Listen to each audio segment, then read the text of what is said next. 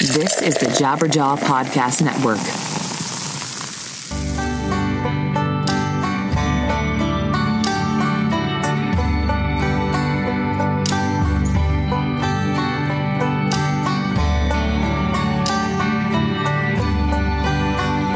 Hey, hello everybody. I'm Ray. I'm your host. And you are listening to a show called 100 Words or Less, the podcast, in which we discuss independent music and the people that make it up, from either people who are playing in bands, working at record labels, or have taken the principles that they learned from this beautiful music scene and applied it to their daily life in other cool artistic endeavors. Wow, that's a very nice, I was about to say succinct, but no, I'm never succinct. People still ask me, why do you name the show 100 Words or Less? And I always am just like, well, first of all, I wasn't thinking too much, but because the idea is that, back in the day at school, you were always taught to describe certain things, hey, in 100 words or less, write about this particular historical event or whatever. They wanted you to be succinct. And anybody that's ever met me knows that that is not a skill that I have. Obviously, I have a podcast in which I talk for an hour plus to people. So anyways, it's an ironic title, but it stuck and I like it. So there you go. There's a little historical lesson for those of you that still wonder, like, what does this have to do with anything? So anyways, there you go.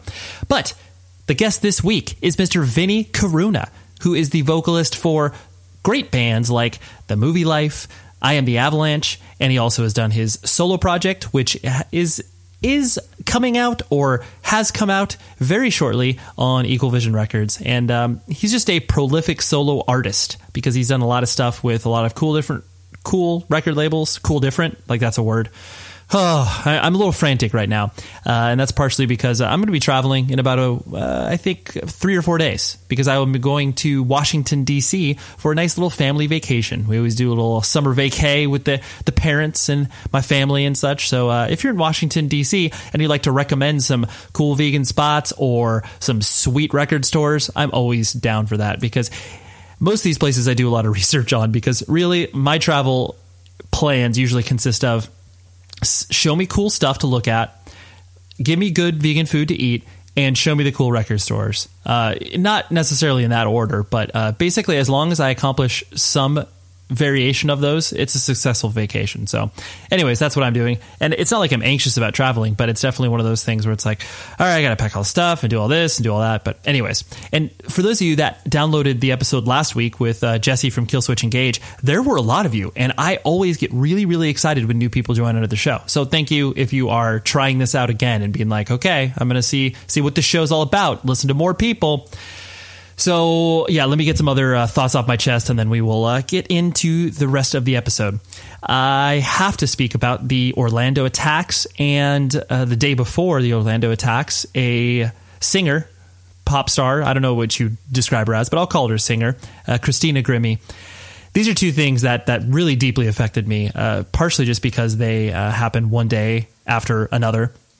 And I worked with this girl, Christina Grimmie, when I was doing some work with PETA 2.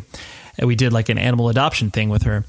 And it just, I don't know, it's so heartbreaking. Like, obviously, everybody has expressed their feelings and sentiments in some capacity to this. And I honestly wasn't ready to really say anything about it last week. And it's, it's just heavy. There's nothing that's right about either of these scenarios where people who shouldn't have guns, and they enact these bloodthirsty campaigns on trying to make a point.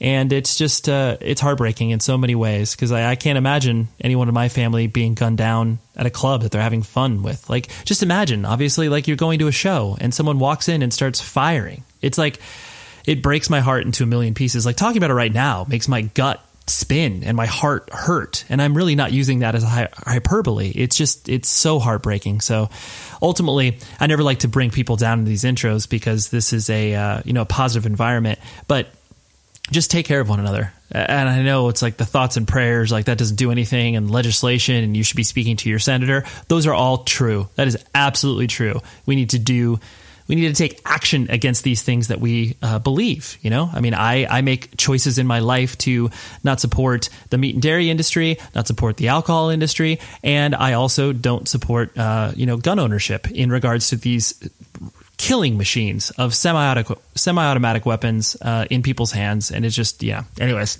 I'll get off my soapbox, but please just take care of each other. That's all that's all I ever want for anybody, because we ultimately are on this weird planet figuring things out, and none of us know what we're doing, but we definitely know when we're looking at the face of evil and looking at the tools that they use to carry out these horrendous acts, and we know that there needs to be a separation there.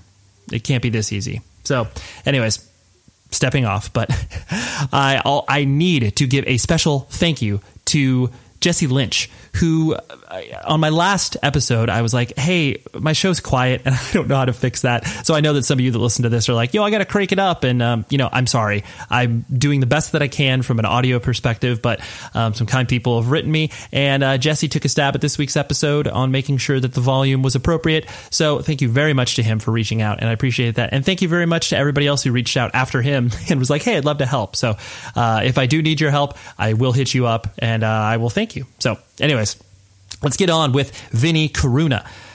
I tried to meet up with him like a year or so ago when I was in New York City, and we just weren't able to connect, but it was great. This conversation was super fun, and I was glad we were able to do it. So here is my discussion with Vinnie, and he'll be your new best friend after this, okay? I'll talk to you in a bit.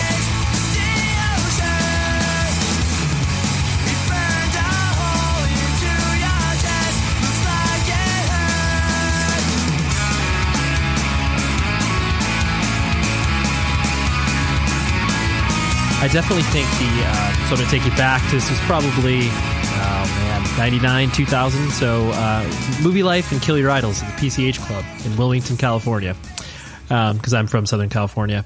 Yeah. So it was one of those things where I was familiar with what you guys were doing prior to you guys signing to Rev.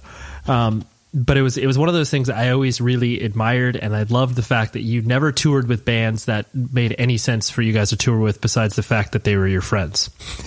Right. It was always one of those things, and like obviously coming from a punk and hardcore scene, like you got it. It's like bands that sound alike, that tour alike. It just didn't happen that frequently, especially during that time. Yeah, a lot of mixed bills and stuff. Right, for sure. I presume that obviously before, kind of the independent music scene started to kind of filter up in the, early 2000s to mid 2000s, I presume that was what it was like for you guys always, where you were always the kind of odd band out on most bills. We did grow. I mean, we're all from the hardcore scene on Long Island and New York City.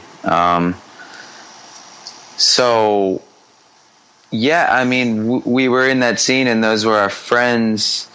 And we never really met. We never wrote hardcore music, but you know how it is. Like when you're a hardcore kid, you're a hardcore kid. That's just the way it works. It's regardless of, and you go through those channels. It's not like, hey, we're not hardcore, so let's find like the alternative, whatever other scene. There's no other scene. There's a hardcore scene, and the hardcore scene, half of the bands that played in the hardcore scene, like Long Island bands, weren't hardcore. But we were just in it, Right. So yeah, it didn't matter as long as it was somewhat fast and somewhat aggressive. That's fine. That's all you needed to do. Yeah, like we would probably not play with 25 to Life or something like that. But if it was, like we were definitely on bills with heavier, more aggressive hardcore bands and melodic bands and everything in between. I mean, a lot of the hardcore, half of the hardcore that was happening on Long Island did have a lot of melody to it back then. So I think we just kind of went from there. It was basically Silent Majority was really, really the best band on Long Island, and the band that I would go and see every time they played. And when we started a band, I feel like I kind of steered it as much as I possibly could to sound like Silent Majority, because I love them. Sure. There's also, I'm always fascinated with this band because I found it so interesting that they, for whatever reason, had a pretty, I wouldn't say substantial fan base, but they had people that knew who they were. That band Inside from Long Island too. Oh yeah. That was my first time ever in California. We played with Inside. That was our first tour. That was at Coos Cafe, right? Yeah, it was. We played everywhere. We played a lot. We played in Riverside at the barn. Yep. We played at Coos. Shit. Where else do we play? I don't think you guys played. Did you ever play the Showcase Theater in Corona? I don't think you did. I don't think so. Yeah. Maybe we did, but later on. Yeah. But yeah, it was so interesting because like obviously, even though the internet existed in its infancy that time, it was really it was really interesting for bands, with 3,000 miles apart to be able to play like Southern California and have an audience. Like it was so weird how Inside was just like, oh yeah, there's like 150 kids at Coos Cafe watching Inside, and you're just like, well, why? Like, how did this happen? But it's like, well, they signed to a record label in Southern California, so there was more people checking them out. It was just always so interesting to me. Yeah, and that was the whole thing. We were buddies with them. Eddie Reyes, who's now in Taking Back Sunday, he started the Movielife after he left Inside. So Eddie was in Inside, and he left, but we were all still friends. And Tommy from Silent Majority's little brother, who's also named Vinnie, he was in Inside, and we were all buddies. So they asked us to come out, and that was the whole thing. They were like, listen, the point is to get to California because like there's people there that know us. And we're just like, oh cool, that should be cool. And that tour was like, it was basically that. I mean, back then it was different. If a show was happening, there would be people there, maybe 50, maybe 100, maybe 200, but like now it's like it's different. There's so many bands, and shows are mostly not on DIY levels anymore. Mm-hmm. And, back then we played in like fucking, where the hell were we? We played in some weird town in West Virginia. There was a bunch of people there. Zayo played. Right. It was like, because like any like local band or whatever would play. And then there was like, maybe we played in Chicago somewhere, and then the next show was in like Montana, and it was like that. Like we played really strange cities, like wherever we could get like someone on the internet to like, say, yeah, I'll put on a show for you in my garage or something, and yeah, it was like a 3-week tour, and I swear I think we only played like 11 shows.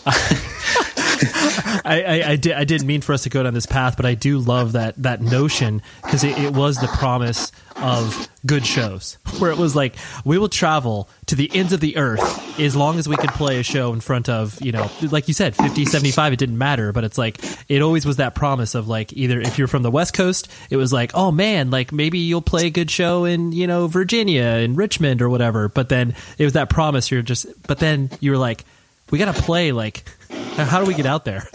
Exactly. Like, and there's such a drive, a drive to just have a good show. And wow, wouldn't that be fun? Like, what could be better than like playing on Long Island and having all of our friends mosh and stuff? If we could do that in other cities, that would be cool.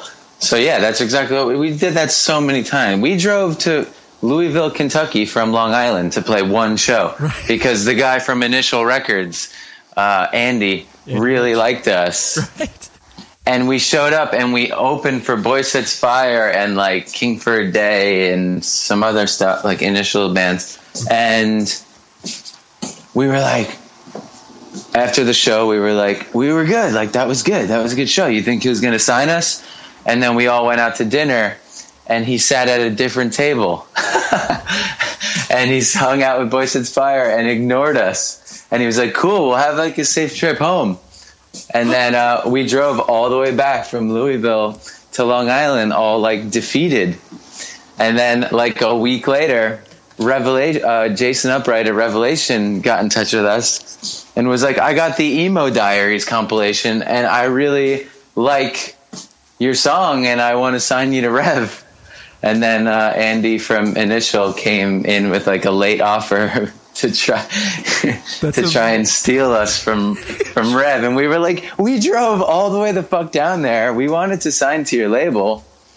Yeah, it's funny. Dude, that's hilarious. Both of those stories I've never heard. I mean, I became friends with Jason Upright, so he told me how he found out about you guys, but I had no idea. I knew because you guys did a 7-inch on Initial, right? Yeah. Eventually, Andy was like, okay, we'll do 7-inch. And we were still like, oh my God, we're doing a 7-inch on Initial. And it was cool. I mean, it was really special for all of us at that time because we had been working really hard and we had been touring a lot without anybody knowing who we are, and just touring, playing basements and jumping on random shows here. And that was always what a tour was built around. It's like, all right, we're going to have 5 random shows. A few of them might be good. But then, in this town, we're playing with actual bands that people know. Right. And we jumped on to open, and like that would be the highlight of each week. Like that inside tour was like, all right, we're playing California. It's going to be sick. Okay, the next week's going to be weird. And then in Denver, we're going to play with Botch. And we're like, sick, we're going to play with Botch. And then meanwhile, it's like, what? Why would that be good? Like, how is the Movielife opening for Botch going to do anything for the band, Right. That's incredible. Yeah, I love those feelings that you're evoking, because I think anybody that's ever played in a band can identify with it and be able to understand that it was the build up for something that is so, in the grand scheme of things, so inconsequential. Like you said, like playing in Botch, like this could be a huge show, and then you're like, cool, we sold like 7 shirts. Oh God, I think we brought 7 shirts on the whole tour. I love it. So backing up, you were born and raised in Long Island, correct? Or is that not? Yeah, I was born and raised in a town called Merrick, which is about 25 miles. It's on the south shore of Long Island, so it's about 25 miles east of Manhattan. Got it. And was the city always looming large in your life in regards to like, oh man, one of these days we'll be able to hang out a lot more there? Or was it just like you liked the suburbs? We grew up in a pretty good spot, like middle-class town that was only about 15-minute drive to the beach, which was really great. So that was a big part of like the summer, and for us, like we would go to the beach a lot. That was kind of our thing, and like go fishing and stuff like that. And yeah, the city was there, and we would go as kids. We would go there with our parents, obviously, like only when they brought us there. And my dad grew up in Brooklyn, in South Brooklyn, and when he left, he wasn't really that interested in going back to Brooklyn or the city. So my dad didn't really put a whole lot of emphasis on the city. He was just kind of like, I'm over it. Like, I lived there forever. It's not that cool. And, he was over it. He was down to be in the suburbs and have like a yard and do that kind of stuff. So pretty much, I guess maybe I was about 13 or 14 when I first went to the city without my parents, and I went with my brother. I have 2 older brothers who both were into hardcore and stuff. And the first time I went to the city, you do like the stops. You go to Bleecker Bob's, like a record shop, and then you go to like whatever other record shop, and like basically my whole mission was to buy a Minor Threat shirt, which I did. And that was the thing. Like, it's like, oh my God, you can go to a store and buy like a hardcore band t-shirt. That's amazing. Like, I need to go there. So we went there within like 2 hours of being in the city. This is a long time ago. This is probably like 1992 or something like that, 1991 or 1992. We're walking around the East Village, and this gang of kids just starts following us, and it's clear that they're going to kill us. And so they start chasing us, and they're running after me and my brother and another friend of ours. My brother's like 17 and I'm like 13 or whatever. And they run up, and we jump in a parked cab and close the door, and the doors weren't locked. And the kid opens the door and just starts wailing on my brother. My brother's slamming the car door on the kid's arm, must have broken his arm. And then the guy locks the door, and then the kid pulls a gun out of his pants. And this kid must have been my age. Pulls a gun out, and the taxi driver sees it and just books it across the intersection, like through a red light, and we got out of there. And that was my first introduction into the city. And my brother just looks at, my brother's bleeding, and he just looks at me and he just goes, if you tell mom and dad that this happened, you're never going to be able to go to the city again. And amazing. I was just like, and all you want to do as a kid is be like, Mom, right. You know, like I saw a gun. And BJ, my brother's name is BJ. BJ got punched, and then he closed the car door on the guy's arm and broke his arm, and he was on the ground. But that was like a huge learning experience for me. I was like, all right, I can't say anything, or else the fun's over. Because even though like that was terrifying, like I knew how exciting. We all knew how special it was that we lived in New York. You know what I mean? And like once you get older and start liking things. And like, you know, forming opinions and like getting into stuff, music and whatever else, like you're stoked that you're here because obviously, you know, New York's pretty fantastic. I mean, it's got everything. It's the heart of it all pretty much. And so we all grew up knowing that. Yeah, no, that's incredible. That's a very, I like the details that you filled in there because it's really emblematic of obviously when you're younger and you have this experience that, you know, galvanizes you towards a city where you're just like, all right, if I go there, I gotta pay attention. Like this isn't just a walk in the park, you know? Oh yeah, absolutely. And be aware. This isn't Merrick. This is, you know. Right. It's a different story. And I mean, we're talking about even like, you know, that kind of thing even happens now. And this was a long time ago before a lot of the yuppification has happened here, you know? Yeah, no, absolutely. And so like what did your parents do for a living as you guys, so it's you were the younger child and you have two older brothers? I'm the youngest of three boys. Okay. So what did your parents do for a living as you were growing up?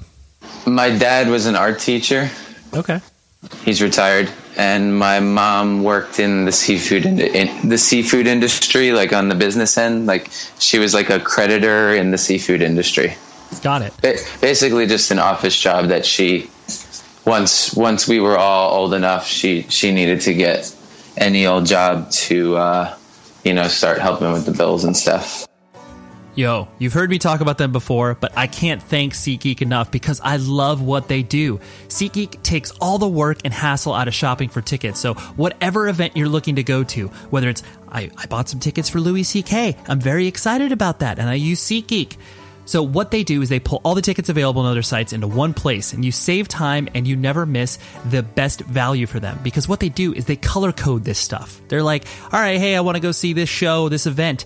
And they've got green bubbles and yellow bubbles and red bubbles. And it's like, green, this is a deal. Please buy this ticket now. It's amazing. And on top of that, many of the venues have view from your seat tickets where it's like, oh, I wonder what it looks like from this particular seat. You hover over it and SeatGeek goes, hey, check it out. This is what it's going to look like. I love it. And best of all, they're always honest and upfront about the price. Unlike many of those other ticket vendors, they show you the full price from start to finish and never try to kick up the fees on you. It's awful. So what I want you to do is get $20 for using SeatGeek.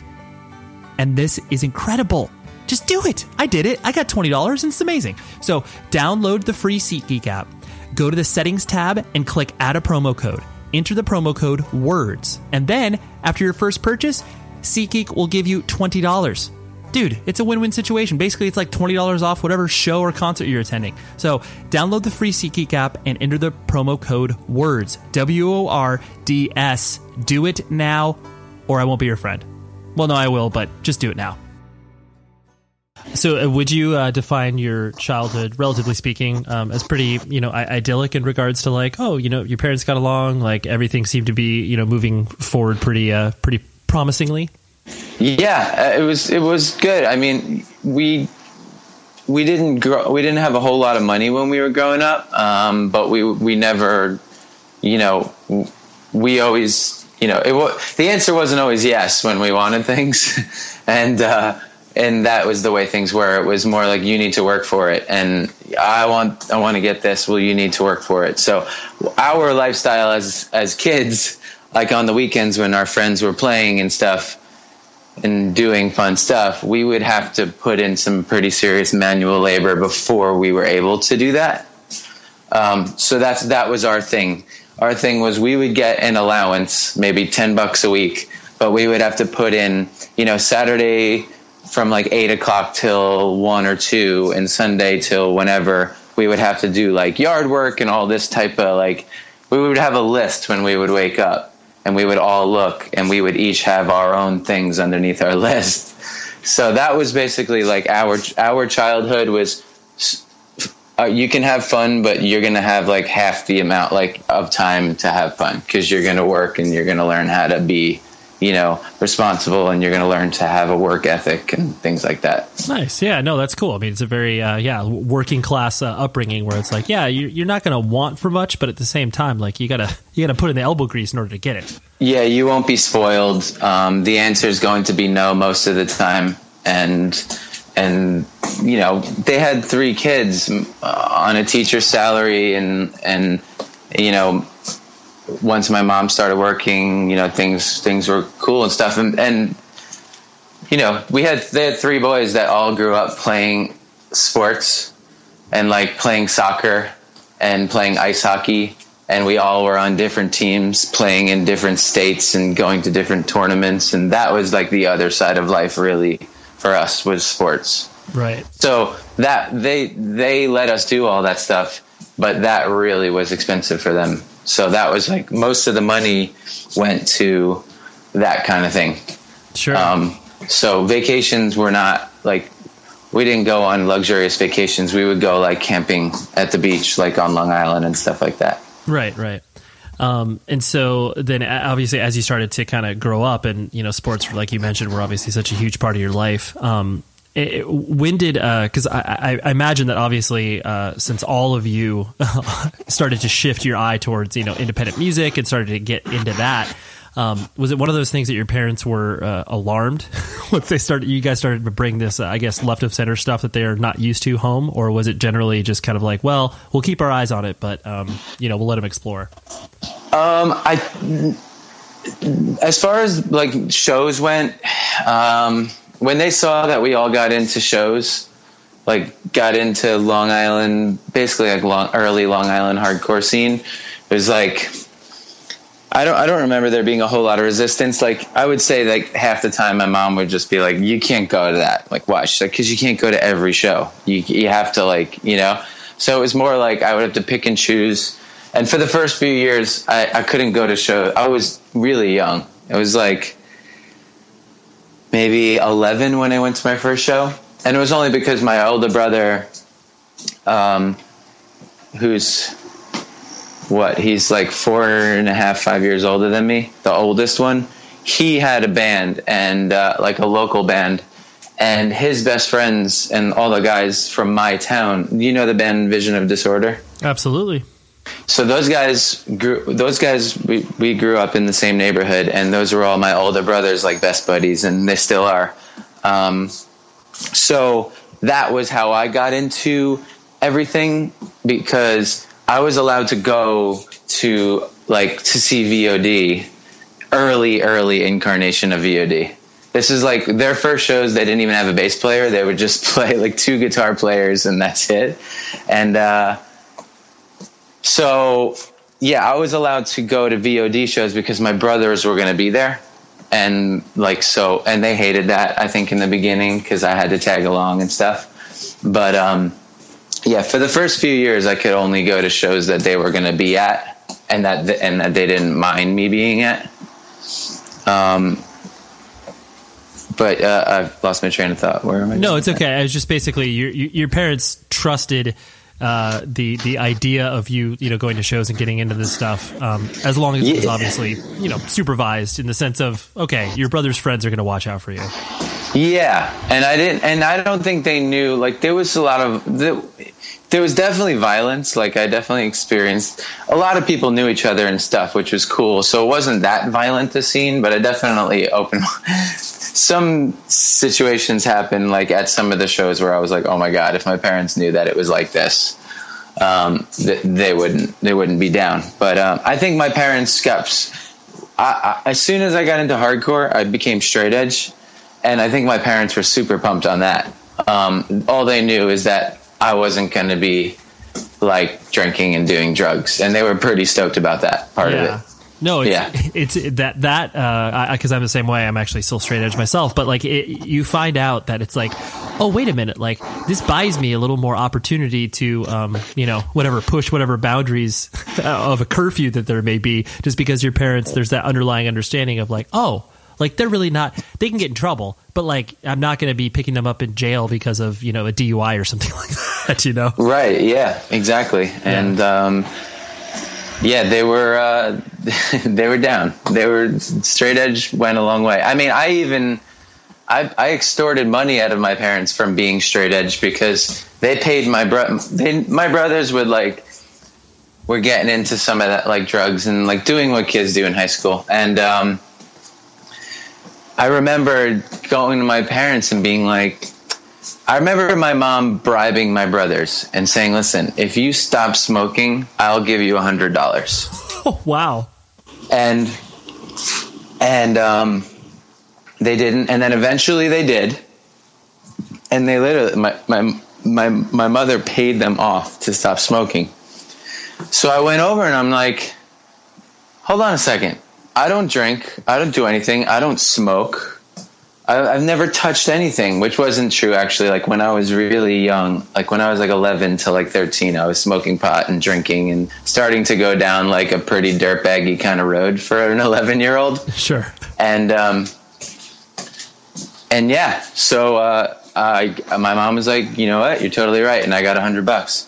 That's amazing. You're like, I did this preemptively to your deal, so I should be grandfathered into this. Yeah, exactly. I negotiated a pretty good deal for myself. I love it. You strike me. I'm gonna put some projections on you from what I know about you. You seem like a person who like once you started to develop your own identity, you were maybe the type of guy at high school where you could kind of go between different groups of friends in regards to like, oh yeah, because Vinnie obviously played sports and you have the language and skills to be able to participate in that world, but then also you obviously have the straight edge punk hardcore scene that you're a part of. Is that accurate, or did you kind of find yourself gravitating towards one or the other? It's accurate. I definitely, and I grew up in the kind of town where like, I think VOD had a lot to do with it, actually. Like when I first started going to shows, I wasn't like, oh, I don't belong here anymore. I don't belong in this playing sports. Like I really liked sports. And I basically just concentrated on soccer for most of my like adolescent life.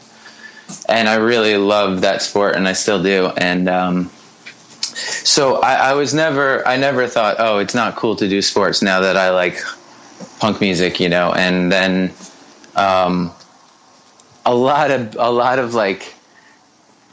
of people in school, like when I got to high school, I could see that a lot of like the more kind of mainstreamy kind of kids and even like jockey kind of kids and stuff were like really down with.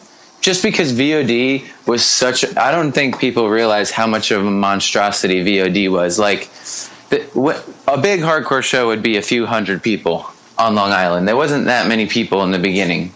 I was kind of like, I got into hardcore in Long Island when I was like in 1992. Not that much was going on before that. Like late 80s, early 90s is when shit really, I kind of caught the end of the first wave.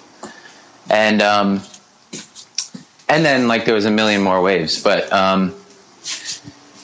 like people got super into VOD because they VOD played a show out of nowhere and 1,000 people came to the show, and that's when I was like, oh my god, these are like the guys down the block, and literally like I don't know anybody at this show. Like it used to be like everybody at the show, or at least you recognize people. And that became a thing where it kind of crossed over, like at the pep rally, like on my first pep rally in high school, where I'm just like standing in the bleachers, like the team came out to VOD, like the football team. That's amazing. Do you know what I mean? So like the people weren't going, oh, you guys are uncool because of like hardcore. They were all like, oh, I kind of want to get down with this. You know what I mean? Right. So there was like a big crossover in my town where, and my town was a really peaceful town. Like it wasn't like, like jocks versus like, you know, stoners and this and that. Everybody was pretty mellow. I would say it was a really boring high school experience because nothing really happened because everyone was just like, hey, what's up? You know?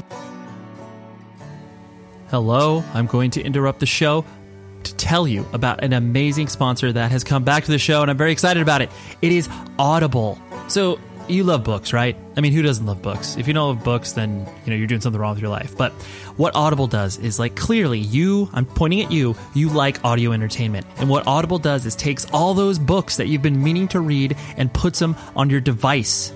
Your iPad, your Kindle Fire, your Android phone, your Windows phone, whatever it is, you can listen to amazing books from anywhere. And it has this really, really cool feature that's called the Great Listen Guarantee. So if you listen to it and then you hate the book, no worries. You can exchange any book you aren't happy with for another title anytime, no questions asked. So I have to key you in on one of these books that I've recently listened to that's incredible. It is called Boys Among Men, which is basically about, I love basketball. So it's really exciting because they focus on all of these kids in the 90s. Your Kobe Bryant, your Kevin Garnett. These are the first guys that are making the leap from high school to the pros, and how that changed the sport and the way that we as a culture view that sport in particular. Amazing book. Jonathan Abrams is the author, and he also is the person who reads the book to you, and it's incredible. It's 11 hours. It's so much content. I love it. But just for listeners of this show, Audible.com is offering a free 30-day trial membership. Free! So you can sample a bunch of different stuff. But go to audible.com/100 words today to start your free trial. Again, show your support for this show and get a free 30-day trial at audible.com/100 words. WORDS. Do it up. You've got nothing to lose. I love Audible. That I also really like the picture that you painted in regards to vision of disorder, because obviously, like, they made it outside of Long Island, but just honestly, I would equate it to the same way that people don't have the context at this day and age, obviously, for like how big, Victory Records was in the mid-90s, or even, your experience of being on Drive-Thru Records, where it's just like the monstrosity that was that record label. Like, people don't even understand, where it's just like, what do you mean they had like multiple stages on like Warped Tour, and like they could essentially like put any band they wanted on Warped Tour, and Warped Tour is like, sure, it's like, those things don't make sense devoid of context, Right. Yeah. No. Yeah. So I have to presume that obviously the Movielife was not your first band. Did you sample playing in bands like when you were in high school, and were you always gravitated towards being the vocalist? I wasn't, no. I would like singing along at shows and participating in like basically a scene. That was good enough for me. Like, I enjoyed just being in the hardcore scene and hanging out and having buds and going to shows and having, a lot of touring bands would come through and we would just be pumped, and like that was it. But I never thought about being a singer in a band. I could keep a beat on the drums. I wasn't very good, and I played in a band in like 9th and 10th grade. We never played a show. We basically just like got our rocks off in the basement, and like girls would come and hang out, and we thought that was cool, and they thought we were cool, and that was it. Never played a show, so I can't even count it as a band. So yeah, Movielife's my first band, and I never thought of being in a band. I was singing I grew up with Daryl Palumbo, the singer of Glassjaw, and we were good buddies. We were kind of the two young guys in the beginning. Like, we became friends because we were basically like, oh, well, what's up? Like, you and I are similar. We like the same stuff. Yeah. And then I was like fishing, like on the docks, like in the canals in my town, and him and his uncle came up, and I was wearing an Anthrax shirt, and he's like, you like Anthrax? And I'm like, yeah. He's like, I've seen you at shows. I'm like, yeah, I go to shows. You know the VOD guys? I'm like, yeah. And then we were friends. I love it. And then what was the point of that? Well, my fucking brain is fried right now. No, it's okay. That's why you have hopefully a person like me to be able to guide you through that. Yeah. No, but so basically you were just running through the playing in like first bands and. Oh right, yeah. So Daryl had a song on like Glassjaw's first EP that had like 2 vocal parts. And so he's like, yo, and we would like sing together and stuff and just basically sing along to like records while we were driving around and stuff. So he was like, yeah, you should sing with me. So every once in a while at a Glassjaw show, which were always, you know, this was like very early Glassjaw, like, and they played in a basement somewhere out east on Long Island, and I sung with them. And Eddie he was playing, he was in Clockwise, who was a pretty good melodic hardcore band from Long Island, and then he was in Inside. Inside was broken up. He was starting a new band, and he was like, you should try out for my new band. And I was like, oh my God, Eddie from Clockwise. And he was in Mind Over Matter too in the early days. And I was just like, what? That's crazy. Like, I don't really sing. He's like, you just did. You're good. Like, it's cool. And come try out. I remember going home telling my brother, like, Eddie, who's like older than my brother, like, Eddie asked me to try out for his new band. And he's like, what? Crazy. That's nuts. And so I didn't know what to do. And he's like, here's a song. Why don't you just write to this and then come? I'm like, write to this. So I went to Daryl's house. Daryl wrote it and told me where to sing shit. And that was it. I tried out for Movielife with this song that Daryl wrote the lyrics to. And then obviously I figured it out after that. Right. Well, especially I like the notion that obviously you had no idea what you were doing, but then I presume you were obviously given room to basically make a lot of mistakes and not know what you were doing for the better part of whatever 6 months to a year when the band was first existing. Yeah. I think we practiced for a really long time before we played any shows. So it was really, really cool. And I immediately was like, oh, I love this. I love being able to write and start letting my angst out. Right. Did you have any other notions of, I guess, what you wanted to quote unquote do after you graduated high school and like the life plans and all that sort of stuff? Or once music consumed you, it was like, well, that's what I'm going to do regardless of anything else that happens? I was totally lost. I wasn't a good student. Didn't want to go to college. My father made me go to college and was like, what do you want to do? I'm like, I don't know. You want to, like, I don't know, maybe like have a restaurant or something? And I remember saying that. Okay, cool. So you go to school for business then? I'm like, okay, I went to school for business. So I went to college for business and got there, realized it was like all like an accounting class, like another math, it was like 2 math classes, economics class. I'm like, this is never going to work. I remember getting home and being like, this is never going to work. He's like, why? I'm like, I'm too dumb to do this. Like, I can't do this. I'm a terrible student. I'm pretty sure I have like a learning disability, but back then they didn't really call them learning disabilities. They just said like, your son doesn't pay attention. Sure. And like, I was like, this isn't going to work. So Daryl was going to school like a few hours north, and I met a girl who was going to his school who was real like cute and nice, and just started dating her and stopped going to class for like the rest of the semester. Nice. And basically had a really stern, like, when my parents found out that I stopped going to class, my dad was basically like, you're gonna go to school, I'm gonna give you one more chance, and then you're like, basically you are fucked. Like, I'm not gonna, he was paying for me to go to a school and stuff.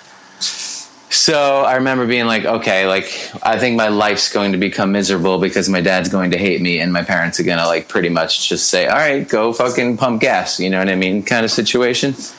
So I was like, all right, I can't do business. All right, don't do business. So I did liberal arts for my second year and I did all right and stuff. But while that was going on,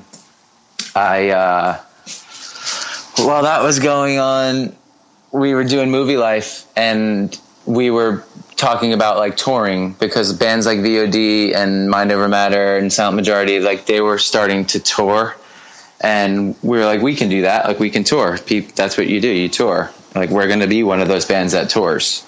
And we decided that.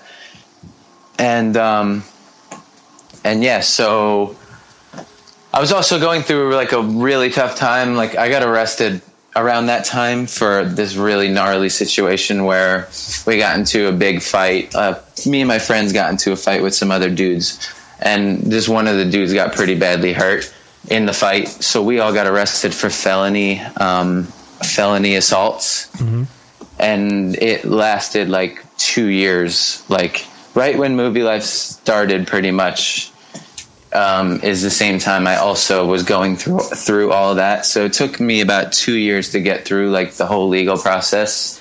I didn't get convicted of a felony, thankfully. And but during that whole time, I remember I told my dad that I was going to drop out of school and go on tour and be like, the band's going to try and like, you know, tour. And I remember telling him that sitting in court, like waiting for my name to be called. Oh, man. And then thinking later, like, why the fuck did I tell him that at that time, you know? But right. My dad's like an artsy guy. My dad was into music and into art. And he was like, you know, my parents are pretty supportive, cautiously supportive of me trying to go out on tour and be a rocker. But, you know, that was always a thing. They're like, yeah, like, you know, what's your goal? And it's just, you know, when you come from a hardcore kind of scene, it's not like, oh, well, we want to be rock stars. Like, it was never like that. Which is like, oh, the goal is to play shows in lots of different places, you know, and have fun. No, I know. I just love that notion. Like, there could not be more inappropriate timing to share another monumental life decision than in a court about to be potentially put away in some capacity. It's like, yeah, hey, for real. Check this out. And it's like, oh my God, my kid's gone. Mm-hmm. I do, you know, fast forwarding a couple, you know, years in regards to, I remember obviously after you had released the first full length on Rev, and then obviously the full length that came before that, people had started to recognize the band, and you guys were obviously getting out there just because, like you said, you were touring so much. When did you feel like that people actually, like, I guess, gave a shit about what you were doing, you know, like where you recognized it, like, oh, wow, like this is meaningful in some capacity? Some of the tours before we signed to Rev, like maybe the whole year before, maybe like 99, the year before we signed to Rev, some of the shows that we were playing and some of the shows we were playing not on Long Island, there were people starting to sing along a little bit here and there. Like, I remember going to Pittsburgh and there was like 5 dudes that all knew each other that were all up front, like bothering everyone else, like because they were the guys that knew our songs, and we were like, holy shit. And just people like requesting songs, and like some places in the Northeast that started happening, like some places in Massachusetts, you know, Pennsylvania, stuff like that. And I think a big thing was we started drawing like 300, 400, 500 people on Long Island, and that goes a long way. Like when you become like one of the bigger local bands, like you seem to like, that seems to seep out, you know, and also, you know, we started being that strong local opener for like some national acts and stuff.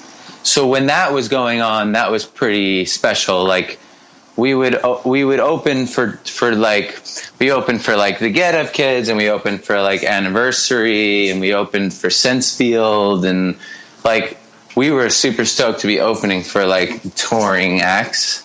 And at the same time, like your name starts to get out there, like, oh yeah, we know the Movielife. They played right before us, and people went crazy. And you know what I mean? And that was kind of the way it started happening. Nice. And then obviously once you guys, signed a drive-through, I definitely remember there was a large, basically the people who had kind of, grown up with you guys and, rooted along for you were nervous about the move where it's like, oh, drive-through, just because like we were talking about earlier, it was such a monolith at that point where they were able to, kind of take bands and really kind of put them to the next level. So like from a business perspective, I get, I get and obviously got at the time what you guys were doing. Was there any sort of like nervousness once you guys started to play in a bigger pond, so to speak, when you guys obviously signed a drive-through? At that point, we had been going so hard, and we were definitely like, we're enjoying this. We want to keep, like you said, taking things to the next level. And that was definitely, we knew that there would be a perception of like, okay, well, they're turning their back on like the hardcore realness, and they're going to sign to this like pop punk ska label, and they're going to try and be famous. And I think that like for us, we were just kind of more like, we were feeling like, I guess back then it seemed like, all right, we need a new van, we need a new trailer, we need bit more distribution. Like we're working really hard, and we need everything to be up to a next level. And like signing to Revelation was like a fucking dream. Like back then I remember just being like, all right, life has been made. Like I've peaked. Right. I've peaked at 20 years old. Like right. we're signing to Revelation Records, and they're talking to us about doing like, they're releasing another Rev compilation, and like our song is right in between like Youth of Today and Side by Side. And I'm like, this is what it's all about. But eventually, like when you're sitting in the van for like 9 months a year, you start to see like, okay, if we're going to be doing this, then we need to bring it to the next level. So with the drive-through situation, it was moving the drive-through was really big for us. I mean, we moved to drive-through. I remember we were all basically like leeching off of our parents, and like I'm sure our parents were just like, how long is this going to last? Like couldn't afford to eat on tour, couldn't afford to do anything, like couldn't afford clothes. And I remember drive-through was just like, yeah, this is what we would want to offer you guys. And we were just like, whoa, like, we get new guitars, and we get a van, and we get, a trailer, and basically all the shit we need to like basically do this even harder, Sure. And I remember we got like an advance, like we all got money, and that was like, oh my God, I can like, what is this? Yeah, exactly. Like it was fucking crazy. Nothing crazy, like no like massive amounts of money, but just like literally like touring 9 months. Like I would say in 2000, I probably toured the entire year. I would say in 2000, I probably made about $500. Right. You know what I mean? Right. So it was really cool. Like signing the drive-through was, something that had to be done for us to kind of, yeah, like we're doing this. People do like us. We need more resources. We need more help. And and it made total sense. Sure. Yeah, definitely. And then obviously, I mean, I'm not going to belabor points, in between, obviously, when you guys, are breaking up and all that sort of stuff, just because, it's been pretty well documented. You are a person that does interviews, so that's not something right. You can't find out in many places. But kind of the feeling that I always try to get out of these talks I have, where, once one thing kind of comes to an end, some people have difficulty kind of transitioning into some semblance of a real life, where it's like, obviously, when you are going to be more present at home, and obviously have to figure out what you're doing after the band starts to wind down. Were there times in your head that were kind of difficult for you to wrap around, like, oh shit, like now that the Movielife is ending, like, I could breathe a sigh of relief, but like, what am I going to do?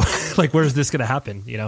All the time. Okay. I still have those feelings, I'm being a musician and trying to do that with your life is so inconsistent, and so it's a roller coaster. It's like, it's a great way to it's a fun life, and it's very satisfying life, and being able to create and travel and do all that stuff. And it's obviously it's for me, you know, it's definitely like in my wheelhouse. Otherwise I wouldn't still be doing it. But yeah, I mean, you have doubts all the time.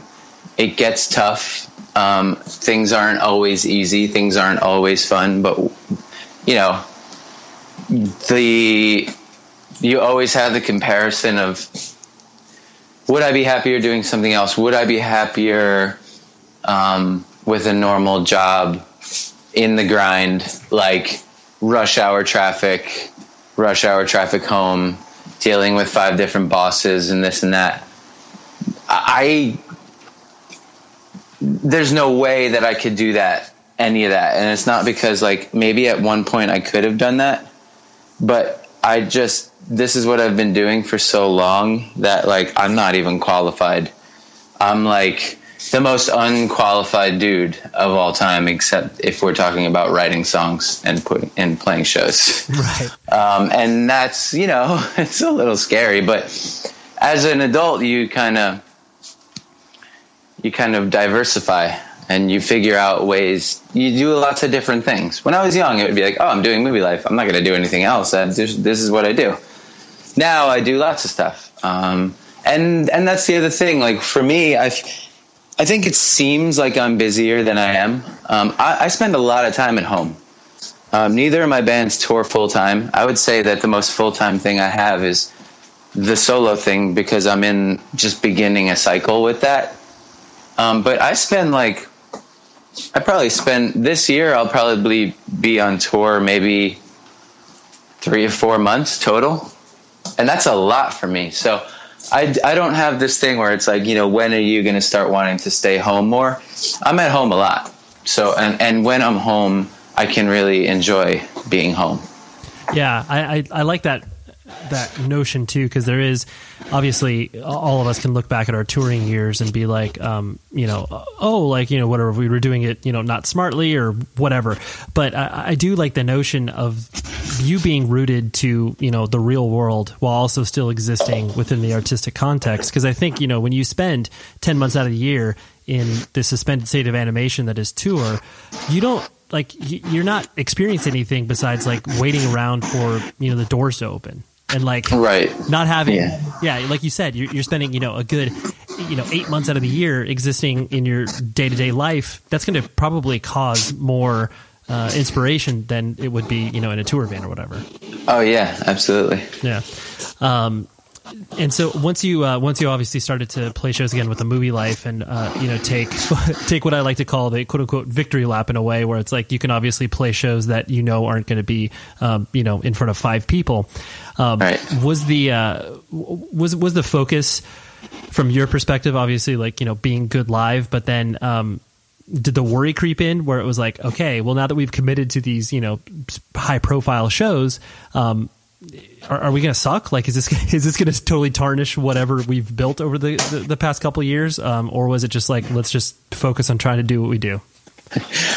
I think the main objective when we all met up about the Movielife, the main objective was to not suck. Like, that was the main goal was, okay, we definitely need to be good. So let's practice a while before we even tell people that we're thinking of playing shows, you know? So we put a lot of emphasis into practice and, you know, did it the right way.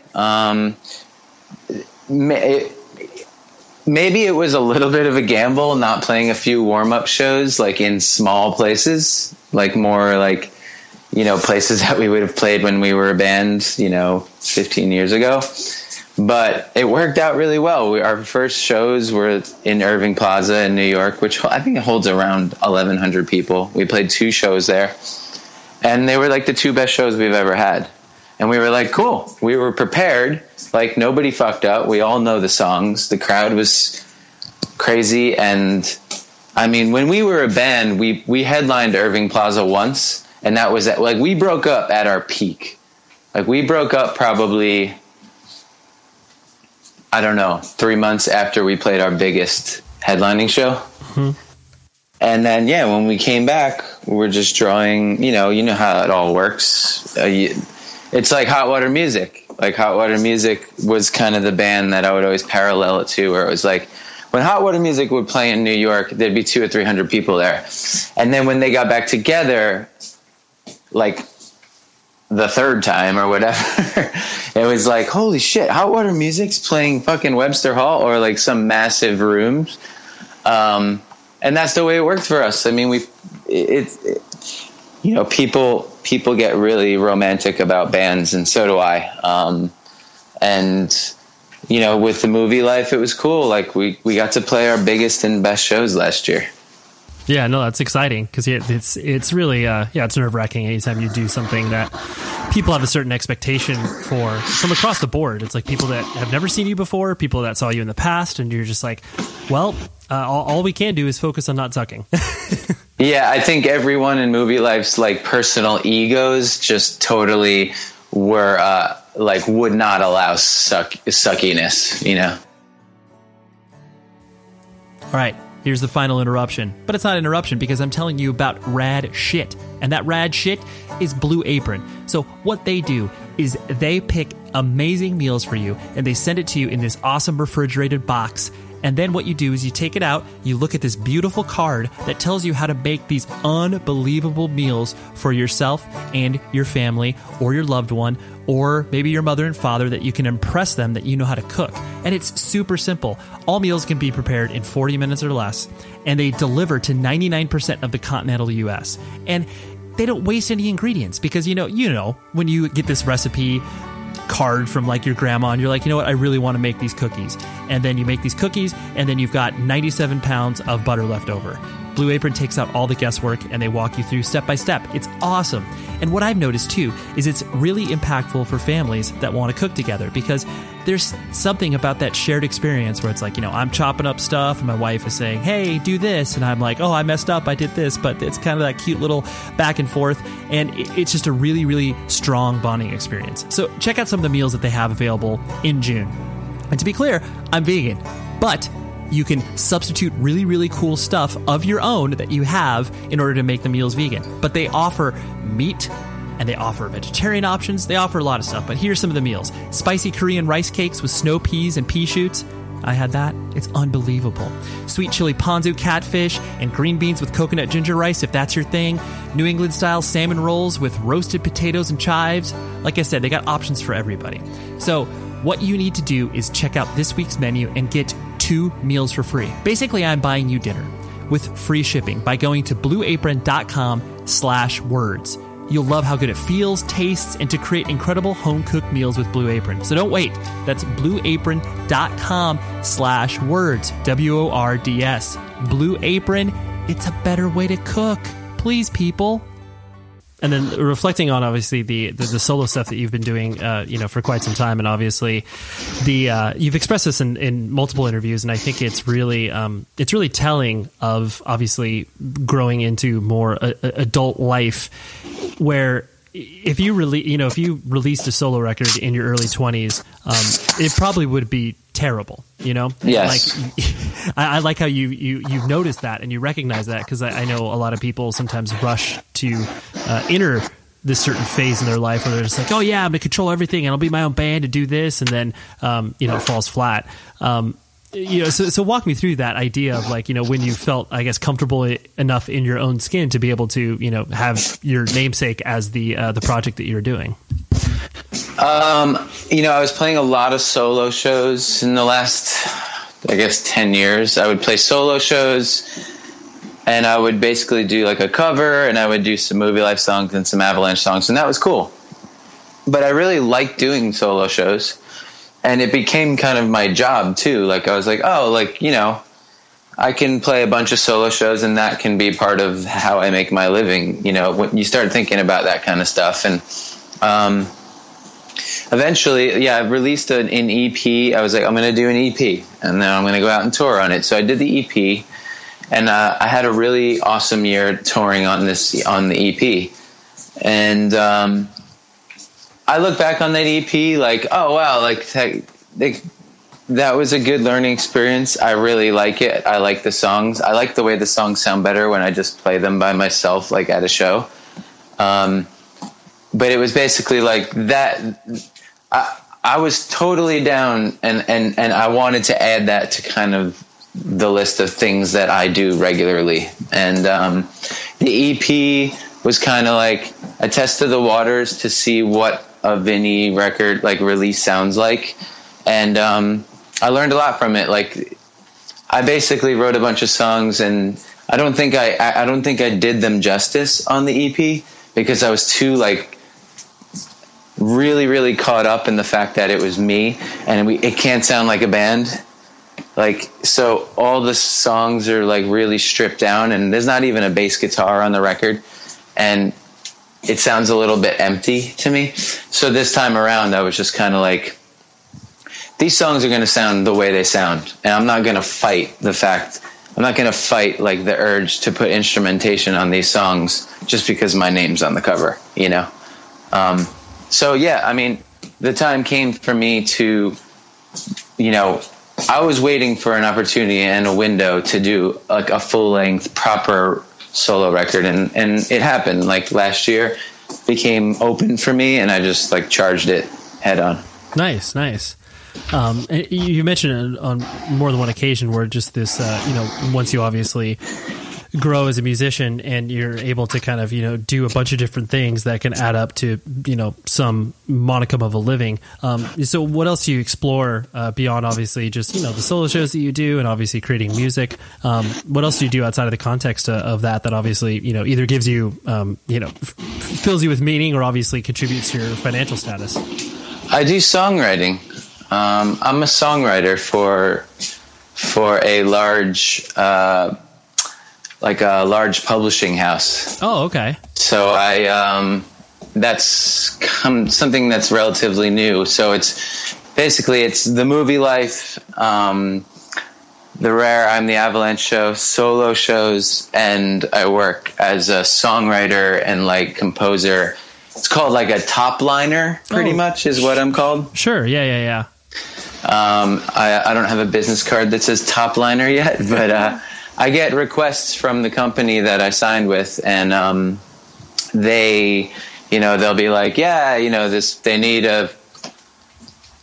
need new lyrics for this kid who doesn't know how to write lyrics, or he needs help, you know, he needs help expressing himself, or we need melodies for this chorus and stuff like that.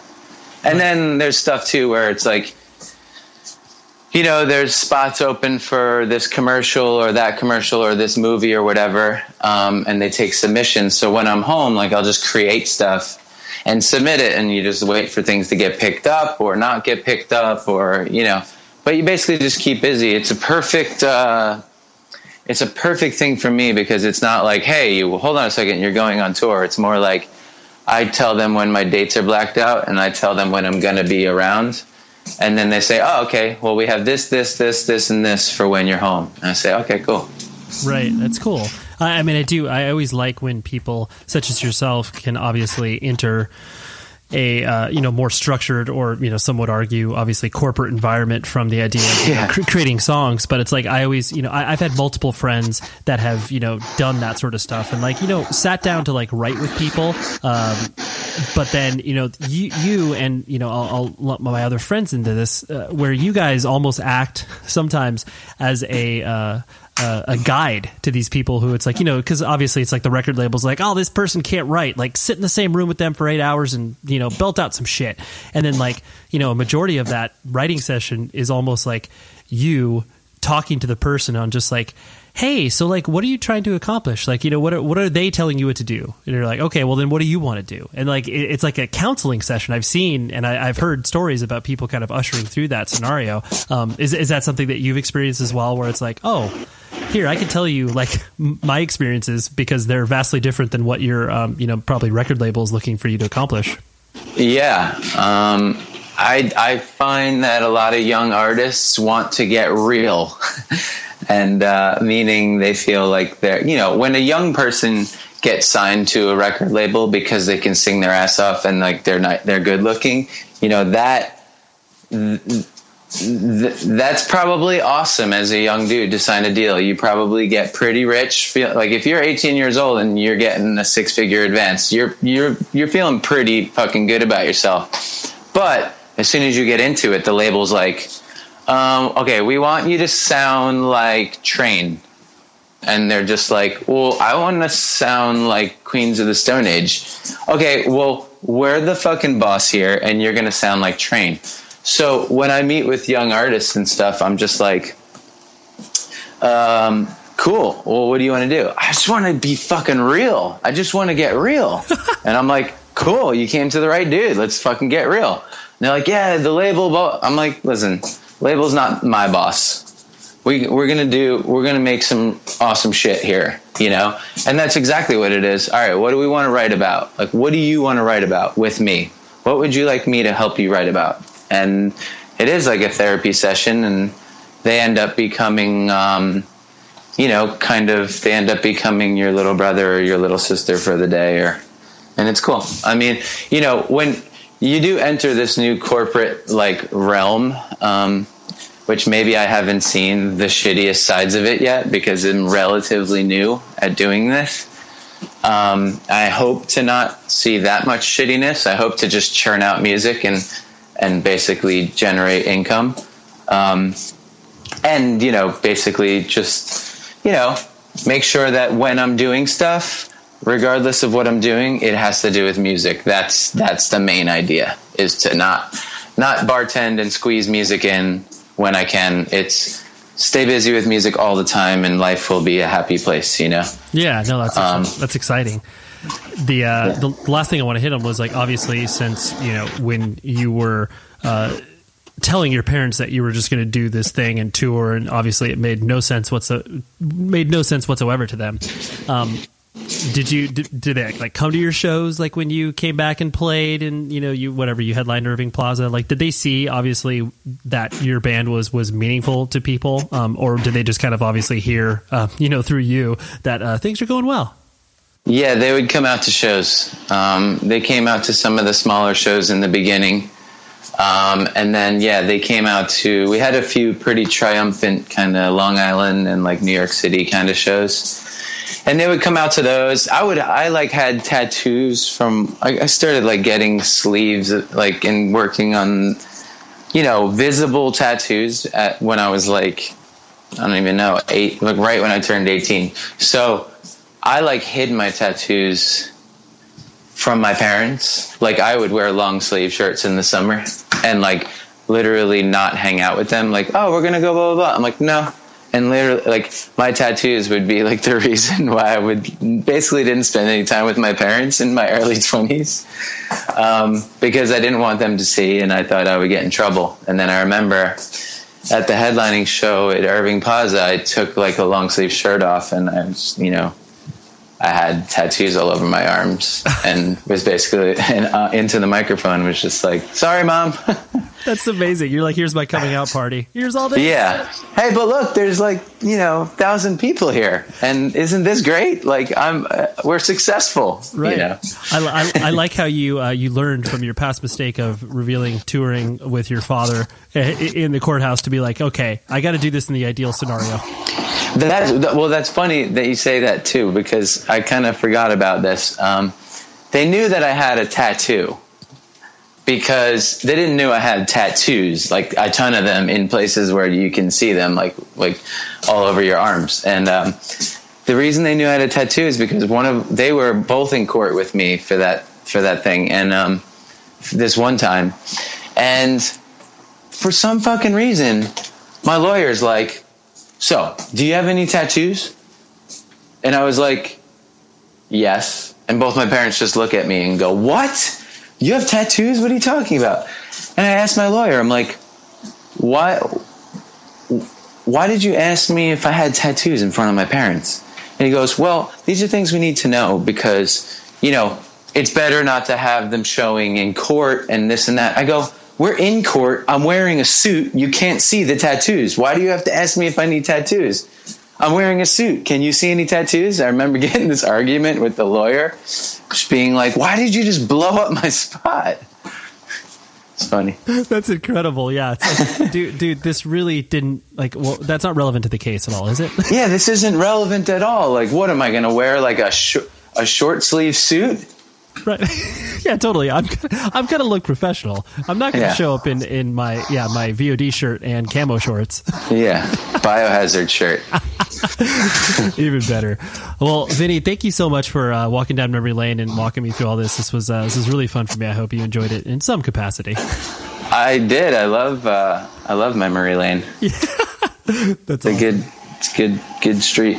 So there was Mr. Vinnie Caruana, and I want to thank Talia, the publicist extraordinaire to the stars, who hooks up these conversations for me, and it's always fun to be working with friends on fun stuff. And thank you to Vinnie for spending a nice little afternoon over Skype, and it was a lot of fun. So, oh man! So visit the show's website, 100wordspodcast.com. And the reason I'm taking a breath is because I'm just like I just get overwhelmed sometimes in a positive way, because this show is so meaningful to me. So many fun things have happened because of this, and I just am continually impressed that so many of you check it out still, and I love it, because I always notice when I get the drive-by listeners where a person checks in on one show and is like, "Oh, you talk about yourself too much. This sucks." And it's like, well, have you ever listened to another podcast ever? It's like, well, no, you haven't. So then, okay, maybe you're just not familiar with the medium.